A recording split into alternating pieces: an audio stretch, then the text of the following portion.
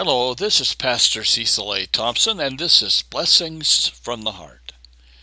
Choose life. Deuteronomy chapter 30, 19a.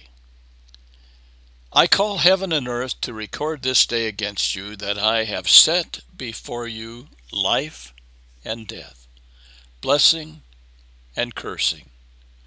Therefore, choose life.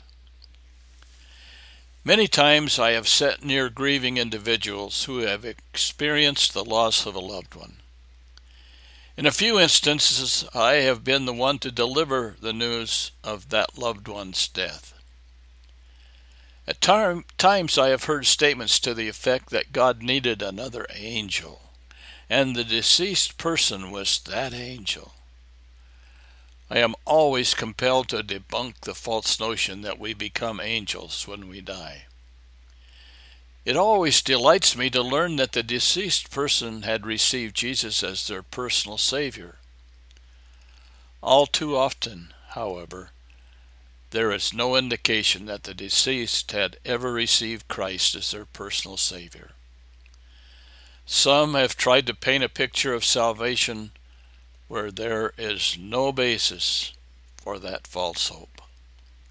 In contrast to this false comfort are those who have made the choice to go God's way.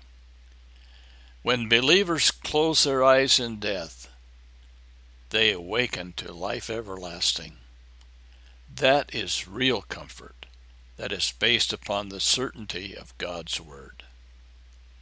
May God richly bless you as you bless others by your words and actions.